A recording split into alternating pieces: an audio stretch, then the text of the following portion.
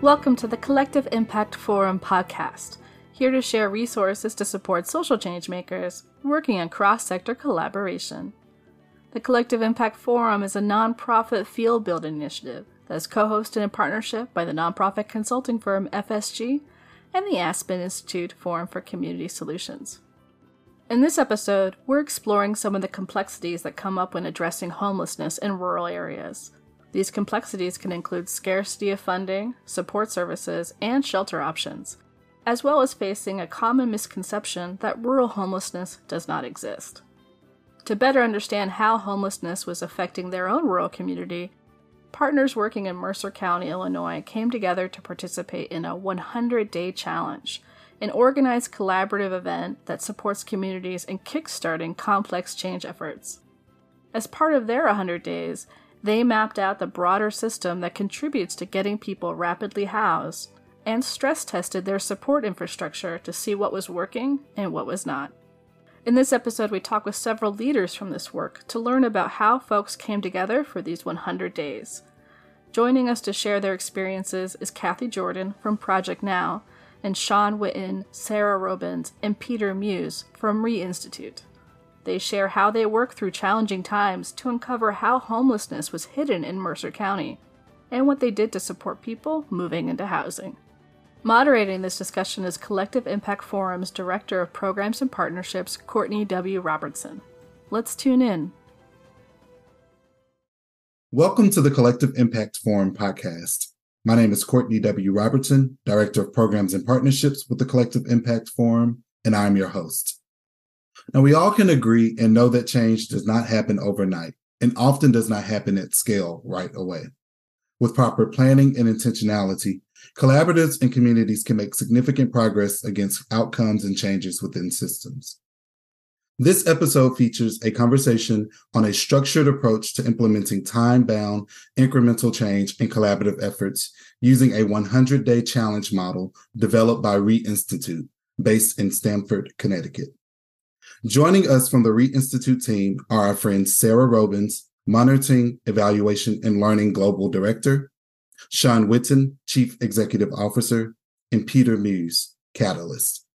Also joining us is Kathy Jordan with Project Now, and she is a homeless coordinator with that organization based in Rock Island, Illinois.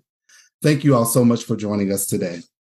So I'd love to start, although I've introduced you, would love to hear from each of you and just introduce yourself and your role and connection to this work. And we can start with you, Sean. Thanks, Courtney. As Courtney mentioned, my name is Sean Witten. I am the CEO of Re-Institute. My journey here and my connection actually began in 2009 when I myself was experiencing homelessness and was able to connect to an organization that provided me services and support, and then asked me to work for them, which was amazing. So my position there was as a housing case manager, and I had the chance to participate in a 100-day challenge that Re-Institute was providing and fell in love with the methodology. We saw so much improvement in our outcomes around housing veterans, and came together as a real community around that work, which was really exciting. And then I had the opportunity to become a catalyst here. So since 2015, when I began my journey as a catalyst, I have had several positions here in the US. And then 2 years ago, our founder retired, and I was selected to be in this role that I'm in now, which provides me an opportunity to kind of take a 60,000-foot view and take a look at all of the programs we're doing around the world and just help support our mission and vision to move the organization forward. And I'm Sarah Robins, and as Courtney said, I'm the Global Director for Monitoring, Evaluation and Learning. I've been with the organisation about 2.5 years, and my role here, which I really very much enjoy, is to just take a look at the work that we're doing and try and understand what is happening, but very importantly, how it's working, and continuously think about how we can build on what we do, how we can continue to develop our approaches and our methodologies to transform systems. Which is something I greatly enjoy. I've had over 25 years of working in evaluation and in improvement and innovation kind of projects. And so I've seen a lot over the years of what works and what doesn't and how things pull together. I've worked in international development and in health, in social care. I'm based in the UK, and it's just great for me to be able to do this kind of work and to really understand where people fit within systems, which is something I'm passionate about, and to be able to put learning into practice. My name is Peter Muse. I'm a Catalyst based out of Sacramento, California. As a Catalyst, I have the privilege of working directly with these incredible communities, such as Mercer County, who we're going to hear about today. Prior to joining Reinstitute, I worked in direct service in the Sacramento County Homeless Response System in different roles, such as Director of Homeless Outreach, as well as Continuum of Care Project Manager. Thank you, Courtney. Hi, everyone. I'm Kathy Jordan. I am the Homeless Coordinator with Project Now. We are a continuing agency that's evolving. We are a community action agency, but now we have taken a sector of homeless services. So I am privileged to have a team of dedicated individuals where we want to provide housing for people that are experiencing homelessness. I have been in the field for 18 years, doing a plethora of different things, such as Sean has as well. My main focus has always been veterans that experience homelessness, but this was a unique opportunity for Project Now to come together with our friends in Mercer County and make a real impact on how we address homelessness in a rural county. Glad to be here. Thank you all so much for those wonderful introductions. Not a busy team at all, but it sounds like you all have sort of assembled the A-team, if you will, is what it sounds like to me, from different parts of the country. So I'd love to, before we dive more into sort of the intricacies of the work, hear a bit more about Reinstitute. And I do want to note for our audience that's listening that the I in Reinstitute is actually an exclamation point. So it's Reinstitute is how I would say it. But Sean, would love to hear just more about the organization. And then if you could expound upon that 100-day challenge model and what that looks like. So Reinstitute was founded in 2007. We were actually Rapid Results Institute at that time. And currently, as you mentioned, Reinstitute. But the goal of the organization is to really help communities around the world think differently about impact. We work with them through our methodology, which is the 100-day challenge, to really kind of think about what would it be like if we could increase our impact and our results. And through the 100-day challenge, that time-bound framework allows them to uncover challenges in their systems, to create innovations to solve problems, to really think about what the system could look like and what it should look like to best serve the folks that are going through that system. They're people on the front lines. So we're talking about folks who are giving direct service to individuals, and what we'll talk about today in homelessness, and how those individuals also have a voice in thinking about what the system should look like. I think we often find that decisions are made by folks in leadership positions to help move things forward. And the experience and the knowledge and the skills of those folks right on the front line bring a whole nother energy and level of experience to decision making when it relates to the system. We've done work in sub-Saharan Africa on HIV and AIDS prevention. We do work in Latin America on justice systems. We've done work on gender violence in both Latin America and South Africa, and do work in healthcare in the UK with the National Health Service, thinking about how to decrease wait times and support elder adults who might have experienced a fall, and to kind of get them the better treatment that they need, rather than being in a system that's inefficient at times and not helping them get the help they need. Thanks, Sean. Just a quick follow-up question. So for you all, how are you typically connected with community? Is it that you come in and say like, hey, we have this model, we would love to support you in engaging in it, or are people seeking out your services? Or is there a mix of both?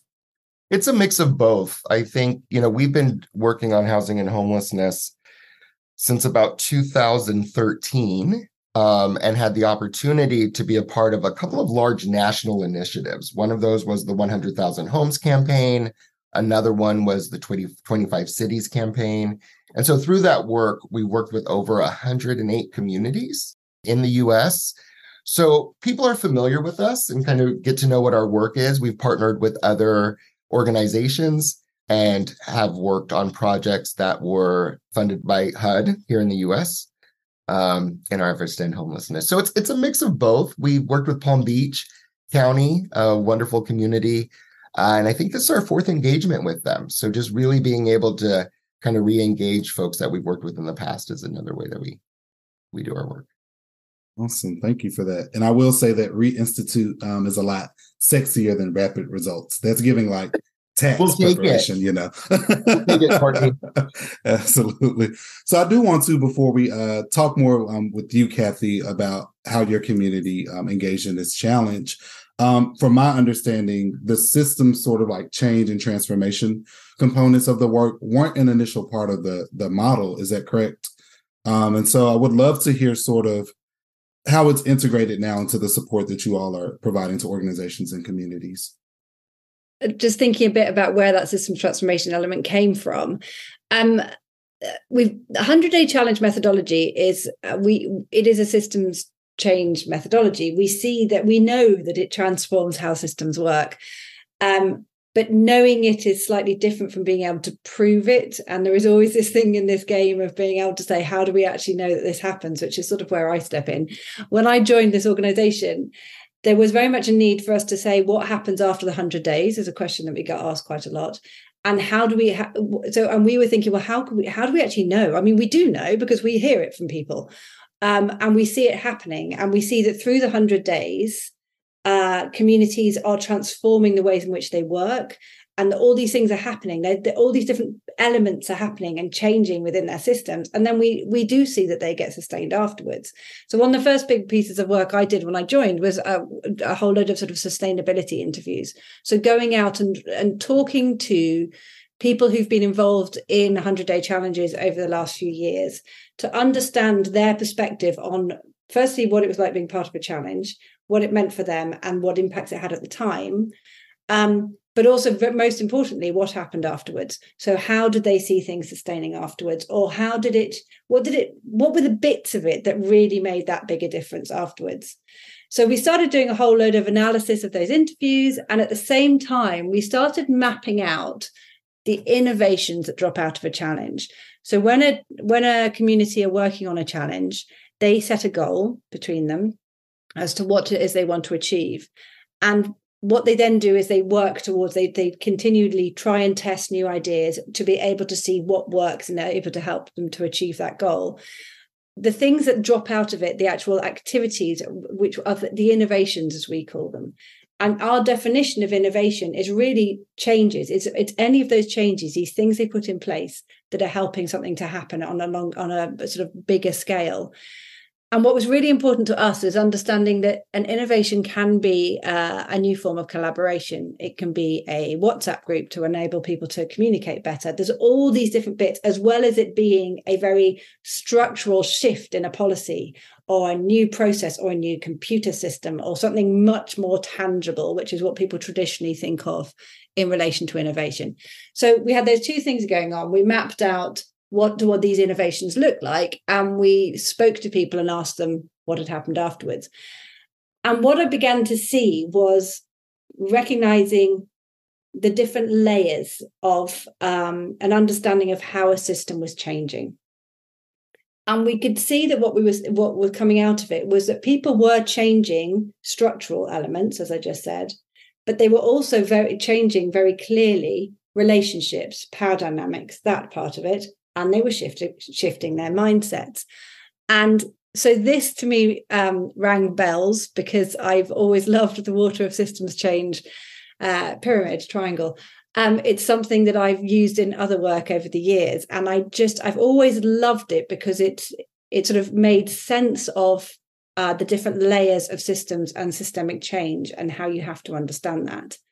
And what we were seeing very clearly is that the work that happens in a challenge is we can map that. So it's a way of us understanding how our systems are changing. But more importantly, and this is where I come into the practice, into the learning into practice stuff, it was very clearly a way for us to help our communities to understand that when you're doing this work, if we really want to think about how to shift a system, these are the different layers that we need to think about.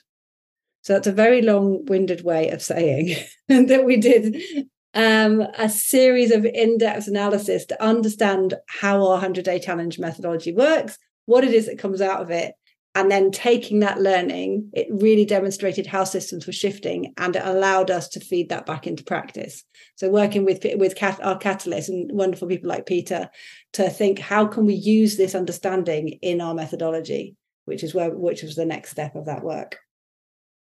No, that was not a long-winded answer at all. And I appreciate you making the connection between what you all were already doing, right? And then sort of existing framework to give, I guess, more codification to what your communities were doing or had been doing.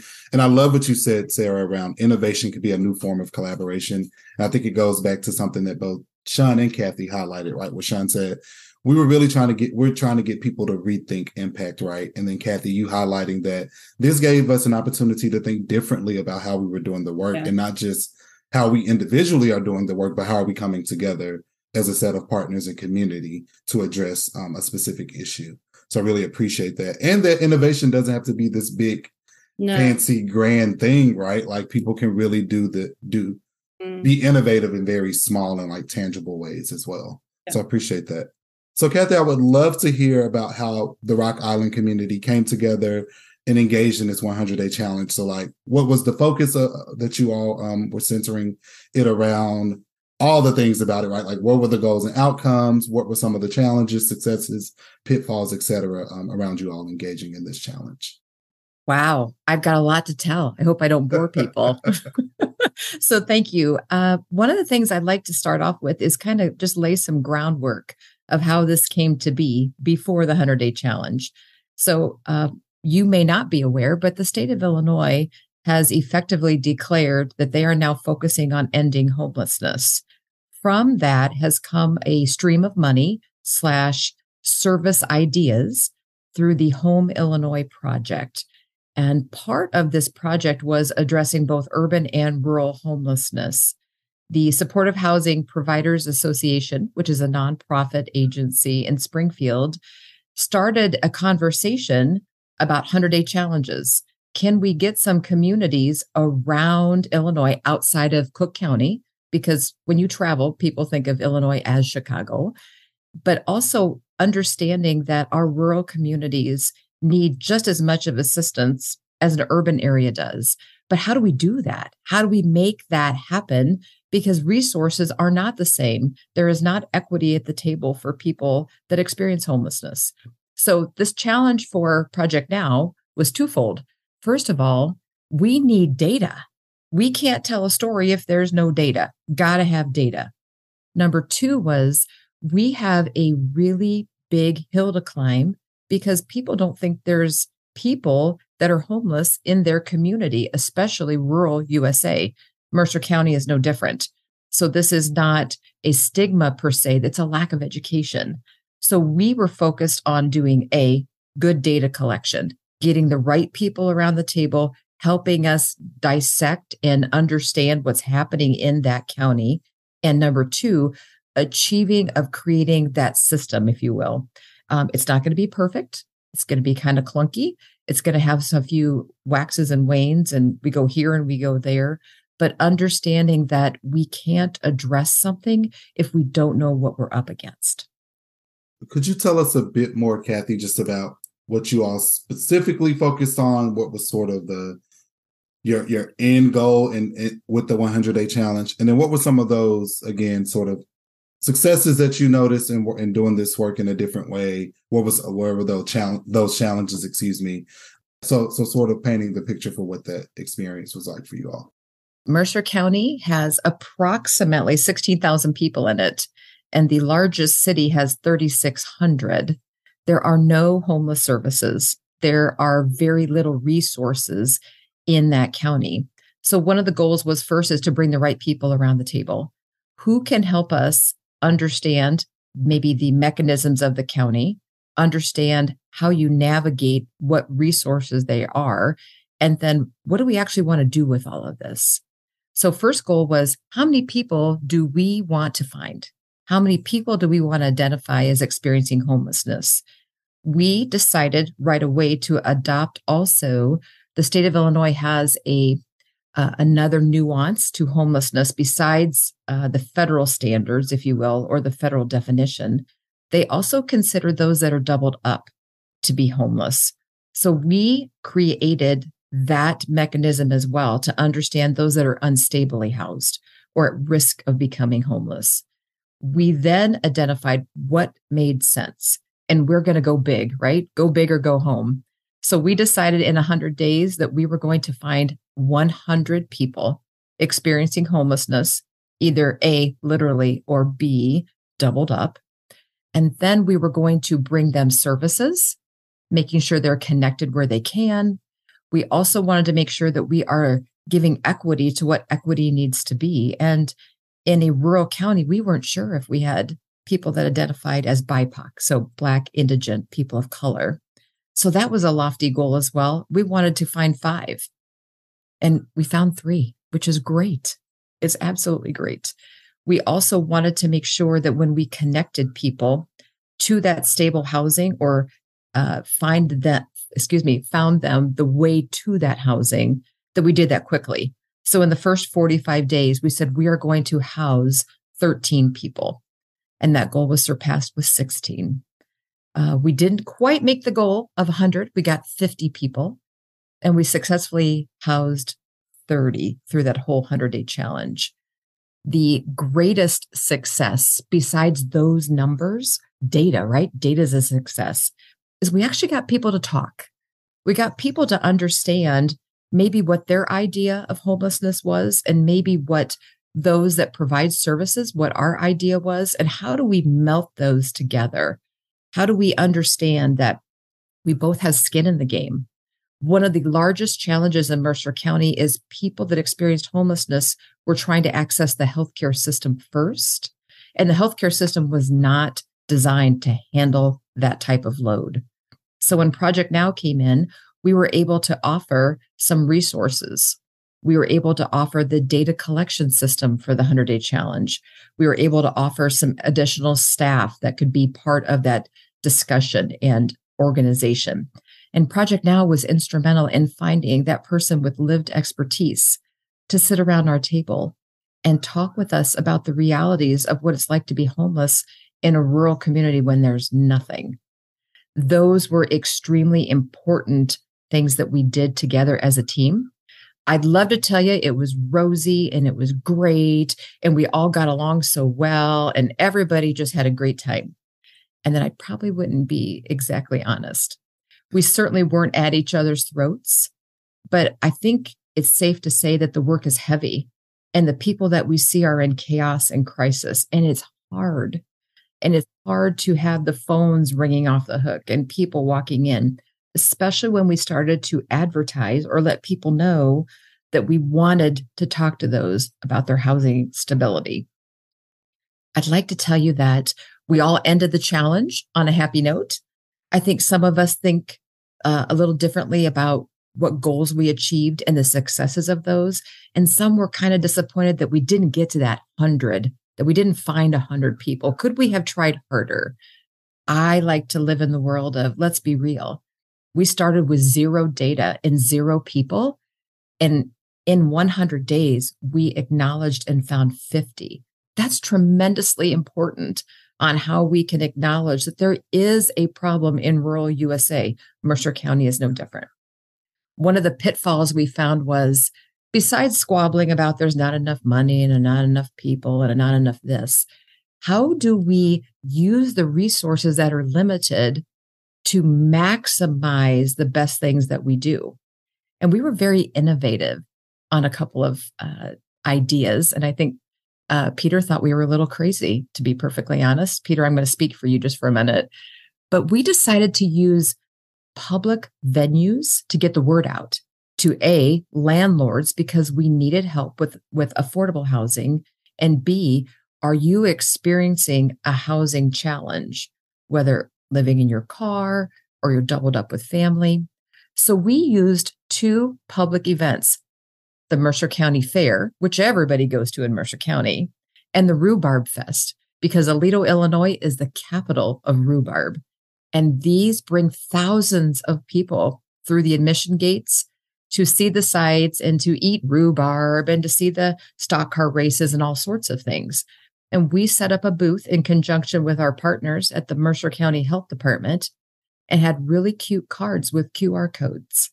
And we talked to people about really difficult situations that they're in and letting them know that we may not necessarily have the right solution right now today, but we're here to listen and we're here to try to help to move you from a place that's not stable to a place that's much more stable. So the 100-day challenge to me was tremendously important of a good start. And through the sustainability conference that we had, we have a path forward. We know that we're going to have stresses. We're going to have things that challenge us. But we know in the end, the system that we created is so important. Even if it's in a small 16,000 persons county, it's tremendously important to acknowledge people and to provide dignity and to get them the housing that they need to live a very good life. Kathy, my brain is like in overdrive right now. One, I just want to say kudos to your point around scale, right? Like relative to the population that you all have, in that county and in the various cities, right? This is significant, right? To your point, like you all came together with nothing, created something, right? And were able to help a lot of people, right? You didn't reach the goal that you set out, but you were able to help a lot of people. And so one, kudos on that. And I have a lot of questions. So one, I'm curious to know, how did you all land on sort of like what that focus would be and what strategies and tactics you would take to get to that outcome? Okay. So one of the things that we did was have a good listening ears.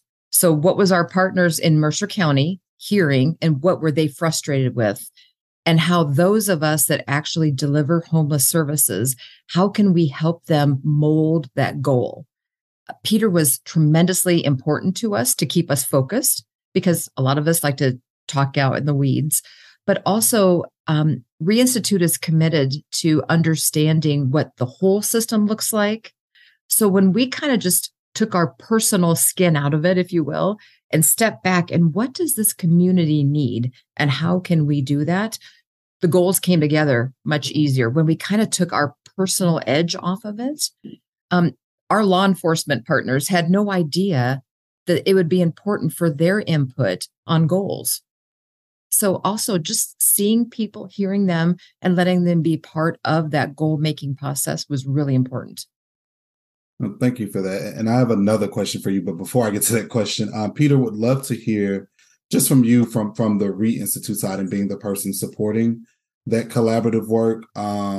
Just would love to hear sort of your insights and thoughts as a person who's not engaged in the work, right, but who's supporting the work and what that looks like. Because as you know, much of our audience, they work in backbone organizations and typically aren't the people on the ground, right, on the front line doing the work, but are supporting those folks. So I think it could be really useful and helpful for them to hear what your support looked like and sort of like what that experience was for you.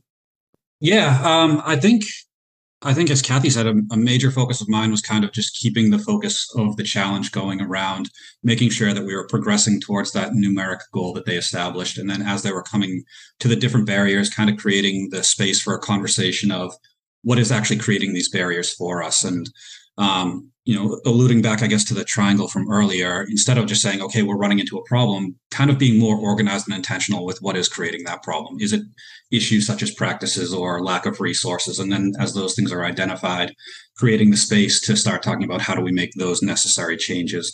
Kathy is being far too modest, by the way, in her earlier speech. I think the initial thought when going into Mercer County was that there might be 5 people who were experiencing homelessness there. That was our initial statement of what we thought that numeric number was. And then they eventually, got up to identifying 50 people who are experiencing homelessness, whether that be staying in a place not meant for human habitation, or if they're in this situational homelessness type capacity. So I think they also handled that incredibly, because they had a perception that there's 5 people experiencing homelessness. They're now going to bring to the community that there's no, there's 50. This problem is much larger than we viewed. So as we're starting to build that to scale, and how do we bring to the community that it is actually a larger issue? How do we start coming up with the resolution so that we're not just providing negative attention to this new finding? So my work, because of how incredible Mercer County is, was fairly easy, but the focus of it was to keep it focused on the idea of the challenge, not letting it drift too far. And then as much as possible, looking at these more root cause or systemic issues that are creating some of the things we're seeing. And so, Peter, just both clarity for myself and potentially the audience. So were you the person sort of on the ground facilitating those conversations and meetings, et cetera? So the meetings themselves were led by the team leads. When we have our launch workshop, we identify 2 members of the team who act as team leads, leadership for this team during the 100-day challenge, one of which was Kathy. So she would be the one who was leading the meetings along with her fellow team lead, Heidi. I would do a lot of work behind the scenes, helping them maybe prepare for the meeting or identify what it needs to be, or what we kind of the focus of that meeting should be. But one of the things that we want to do with the challenge that helps with the sustainability of it is, as much as possible, we want members of the community or members of the team to be the ones who are driving it forward, so that way, when the 100-day challenge ends, Reinstitute doesn't have as much of a footprint in the community. The work is able to be carried forward. So a lot of my work was kind of more just supporting the team and as much as possible kind of behind the scenes. Thank you for that clarity. And so with that, because Kathy, you all recently ended your challenge, is that correct? That is correct. The beginning of August. Oh, so very recently. So I'm curious to hear then, what have been some of those, I guess, like early lessons? And it's probably, I'm sure you all are still processing and sort of thinking about next steps. What have been some of those early, I guess, like lessons learned from you and just from the collaborative in general, as you think about the work that you all took on? Early lesson. Like breathe. Lessons learned. I'm sorry. Everybody breathe. Everybody breathe. I think the earlier lessons that we learned were that we need to take our time and not assume, which means we need to be very diligent about the goals we identified. And like Peter said, how do we dissect that? Let's just not plow through it. And let's bring the people to the table and really listen to everyone. Everyone seemed to have a little bit of the nugget to the picture of the puzzle, if you will. And 1 or 2 of us, when we didn't come to the meetings, because not everyone's schedule can accommodate every meeting, we were missing like part of the wheel to make the car go. So we really needed to keep communication going. I do think also the earlier lessons were we owned at Project Now some of the kerfuffle, is my favorite word to use, of moving people from point A to point B. It literally took people in our system between paperwork and phone calls and people like 45 days just to be heard. And so we owned that. We stepped up and said, you know what? This is a problem and this is internal with us. So we started to adjust some of the things that we did in response. And no one really had a hard look at that dynamic of what I call the timeline. When someone's identified as experiencing homelessness and how we move them through, we did a very painstaking meeting with that. And we all agreed that it's too long. People are put through too much. So it wasn't necessarily all about the 100-day challenge to get to the end. That's the bonus, right? We want to get there. But it also was really having good discussions and diving deep with each other about how do we make this better? Or can we just toss something out that we don't have to do anymore? And realistic that the healthcare system cannot handle the homeless system. We have to work in conjunction, being really good partners and collaborative partners and referrals. So it was great to have our health department personnel, the local hospital at the table. Really good to hear what they've been trying to do and how this challenge could significantly make a difference.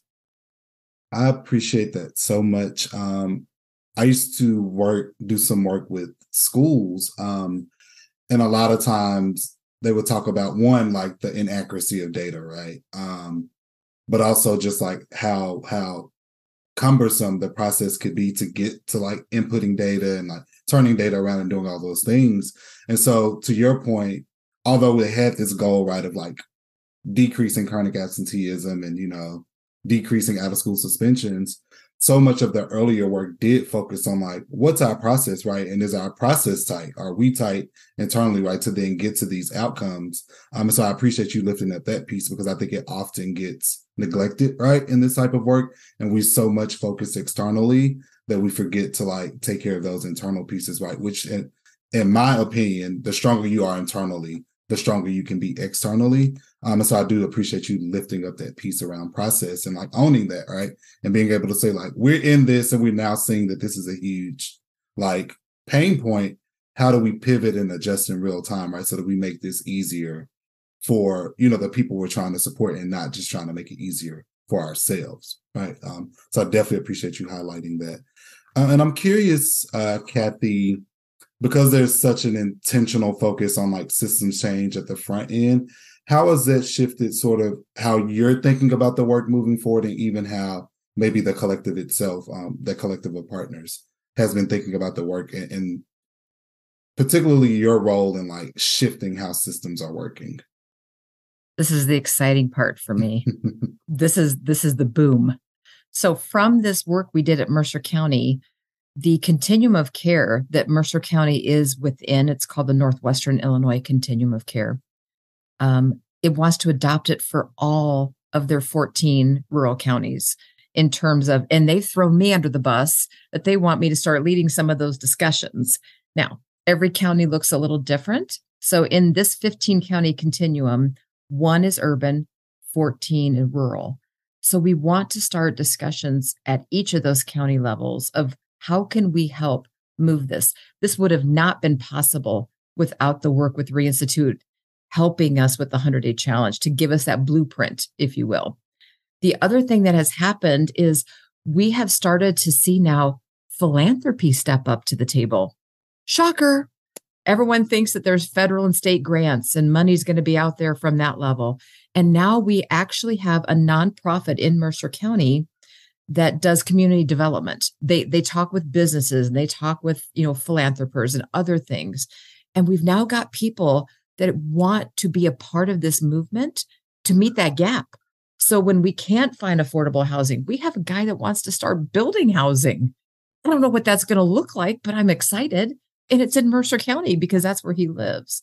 But starting conversations now that we can show that the work can be done, and that the support that we got from Reinstitute was just critical, absolutely critical. There's also a report that we just did, a real basic report back up to the state about how important it was that they allocated money to SHPA so that we could have this. So again, tremendously important for this movement forward. It could not have happened without a healthy start. That's incredibly powerful.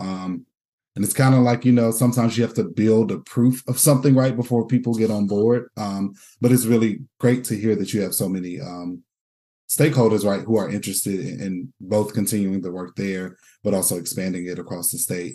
And so that was actually going to be one of my next questions around like what's next for the work.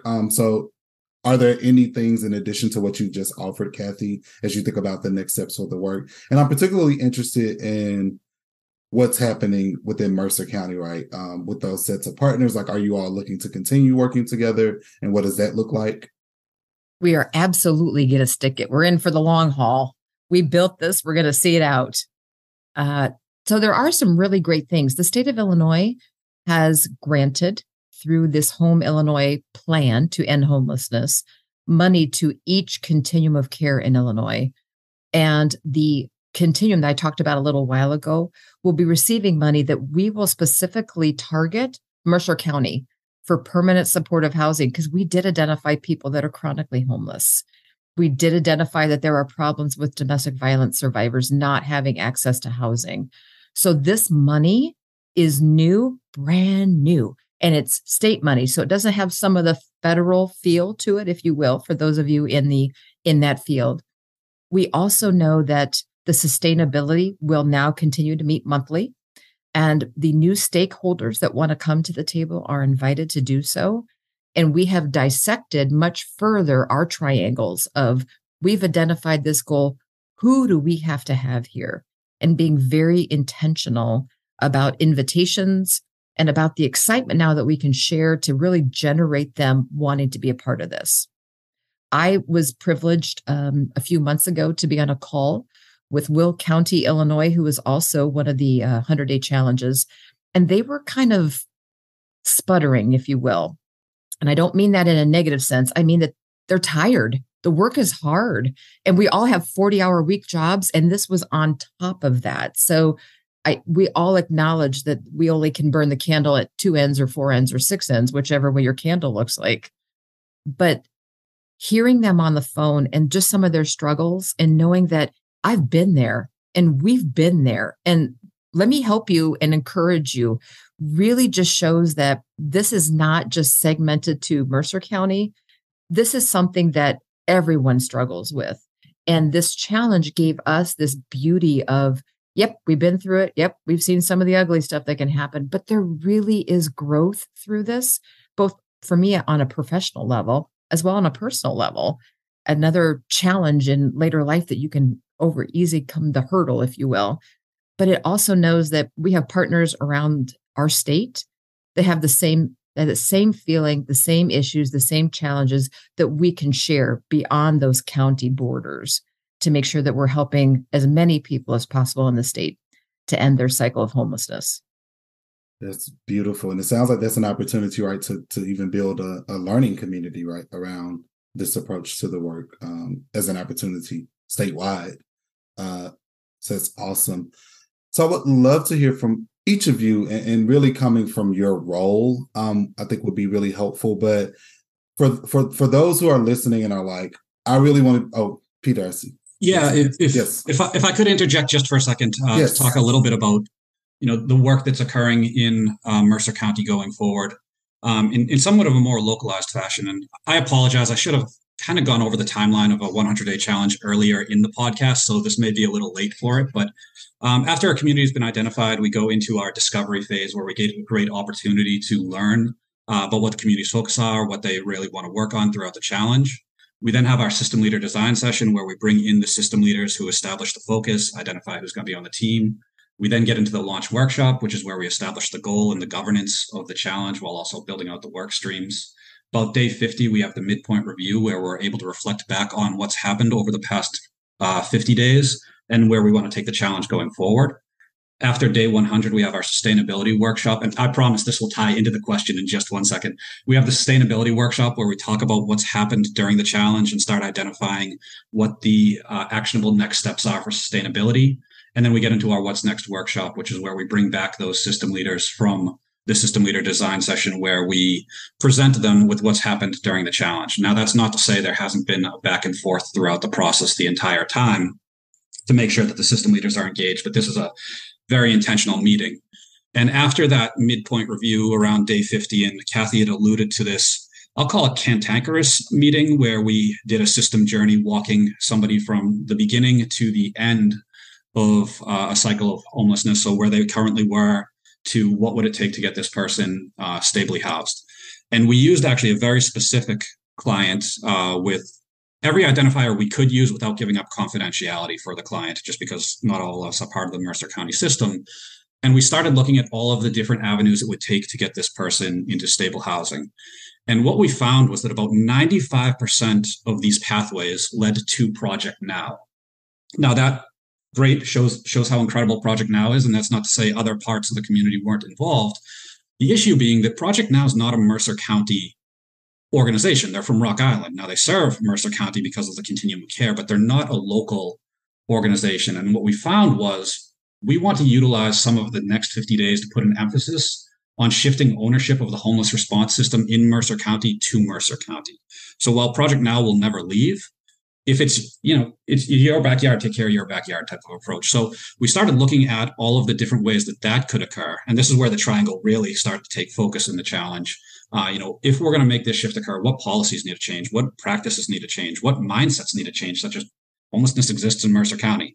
And when we got to that sustainability workshop, that's where we started putting those action steps in place, as Kathy alluded to, of, okay, we're going to make this policy change. But to make this policy change, who from Mercer County needs to be involved, and we attached that leader. If we're going to make this practice change, what organization needs to be a part, and we attached that as well. So one of the biggest system shifts and one of the biggest changes that I see going forward in Mercer County is that while Project Now is not leaving, and while Mercer County organizations have always been a big part of it, the ownership now is significantly more in Mercer County's hands. No, thanks for that context, Peter, because I think I was thinking about Rock Island being in Mercer County. So that's super helpful to hear those connection points for sure. So thank you for that additional context. So as we near, unfortunately, the end of this conversation, I'd love to hear from each of you based on where you're seated in this work in your role. For those who are thinking about, like, I would like to do something like that, like whether it's 100 days or they're just like, we want to implement some type of time bound, like shift in our work. What is one thing you would say they should be considering or be thinking about, or what might be a first step that they take to doing that? Yeah, I mean, I can jump into that since I'm now all wound up from the last question. So I would say one of the things I have to do is start with an honest assessment of, where their community is, right? Like, this doesn't work if we're not being honest with ourselves. I know coming from the homeless response system, we say that we want to make changes, but then when we start taking an inventory of what's working, what's not, we're kind of a little lenient in some areas and maybe harsher on other ones. So it has to be a true, honest assessment of where your system currently is. I would take inventory of all the existing resources. Kathy did a great job of alluding to not just looking at the homeless response system resources, but what else exists here and who's not participating, and make sure they come in. Most communities, when you're looking at data or an understanding of your resources, they'll look at things such as their homeless inventory count, but they're not looking at what adjacent systems are involved. So they're limiting what resources are available to them. Establish a baseline and whatever it may be. If we're talking specifically to the homeless response system and you don't have a homeless management information system or some sort of data backing, what does exist? Is there census information? Is there point in time count information that you can utilize for your community? Establish some sort of baseline, because the more you can be data driven, the more in real time if you're seeing success. And then I would create a push goal. So I wouldn't say we're going to do exactly what we did last month, or we're going to do 1% to 10% better. Really push your system, because what you're trying to do is actually create systemic change. So if you're just doing the same thing you've already done, you're not getting change. You're just repeating a pattern. So I would really create that push goal. And I wouldn't focus just on that structural change. I would focus on that whole systemic change, hopefully getting as deep as a mindset shift within your community. So that's what I would do. And I know that's a lot, but in a lot of ways, it's be honest with yourself and push yourself, and keep track of it. I would add to that, I think it's important for folks to really do an assessment of how are they engaging with people who have lived experience in whatever sector that is, right? Are they speaking to folks in civil society about how are those that have experienced gender-based violence feeling about this system? And what are the things they need to see in order to feel better? How are we working with folks who have been through our system as it relates to homelessness, who have received services and have firsthand knowledge about what the issues are that they experience trying to navigate that system? A lot of times when we're at our events and the community starts their system mapping activity, they're confused about what happens in their system. So imagine what it's like to be somebody who's actually on the receiving end of those services, having difficulty navigating it. And I would say the other really, really important thing is centering equity in the work that you're doing, regardless of the sector, right? Equity comes in many different forms, right? Or lack of equity.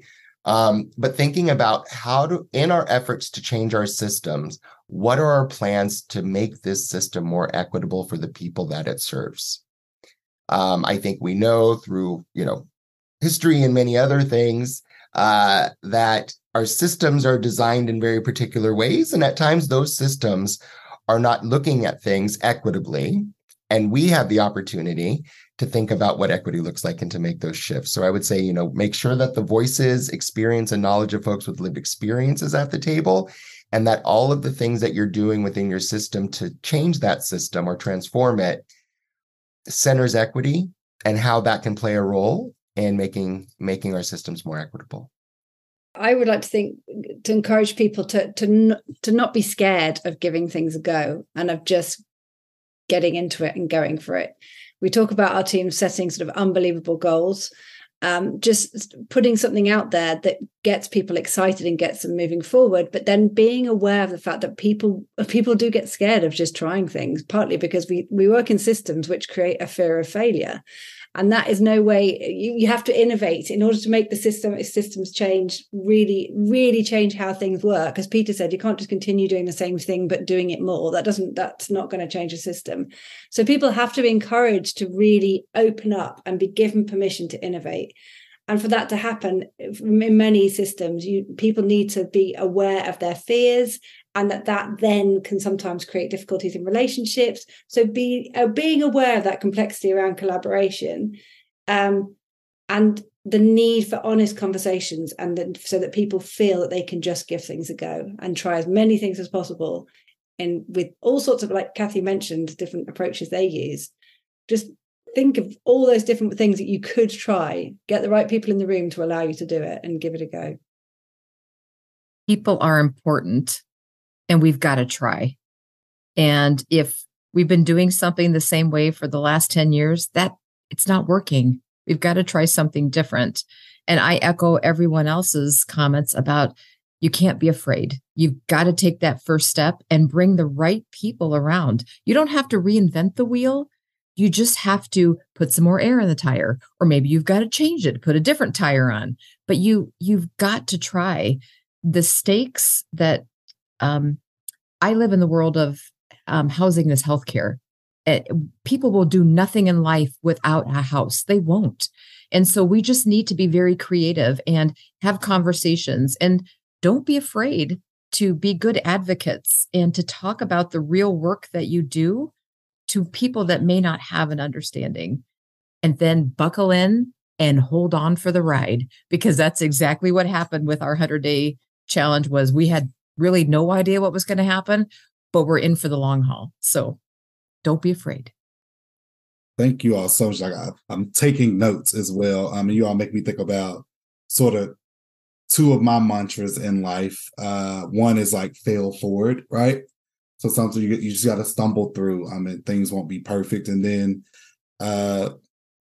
so fail forward. And then this thing, I have a friend who always tells me, do it scared. You might be scared, but do it scared, right? And you never know what will happen. So I appreciate you all lifting up those things around using data, being honest about the realities of where your system and the challenges that you're facing within those systems are. Honoring people, right? People holistically, but also like centering people with lived experience, remembering equity, right? And centering that. And then again, this idea around facing your fears and sort of just doing it scared.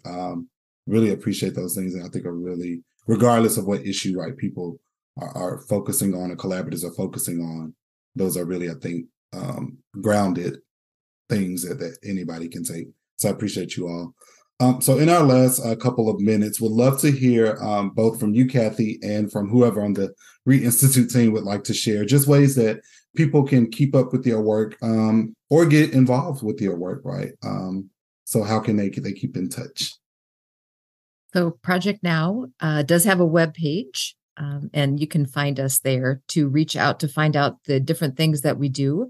When we're talking about the Mercer County Initiative directly, we would probably be better just to, I'm not sure how to get a hold of us through that, because we're just kind of a grassroots and we don't have all that good organization stuff. But if they do reach out through Project Now, they will direct that eventually down towards me. I also think that with just the bigger view of all this is be informed. If you're not working directly in the field, be informed, whether it's through Project Now or through someone in your community. There's many great things happening in every single state regarding housing and people. And I don't know if Re-Institute can handle a bunch of phone calls or emails or text messages, but they are amazing people that will just continue to do amazing work beyond the work that they've helped us with. So I look forward to seeing more about them in the future as well. I can go ahead and jump in here for Re-Institute. You can definitely visit our website at re-institute.org or email us at info@re-institute.org. Also, following us on IG would be great. We tell a lot of the stories from communities and what they're experiencing, their challenges, as well as their innovations. And that is Reinstitute _IG. And you can hear more about those communities. Awesome. I want to give another huge thank you to Kathy, to Sarah, to Sean, and to Peter for joining us today and sharing about that 100-day challenge and really pushing people around systems change and systems transformation. That is why we're doing the work in service of equity, right? And being a more equitable society.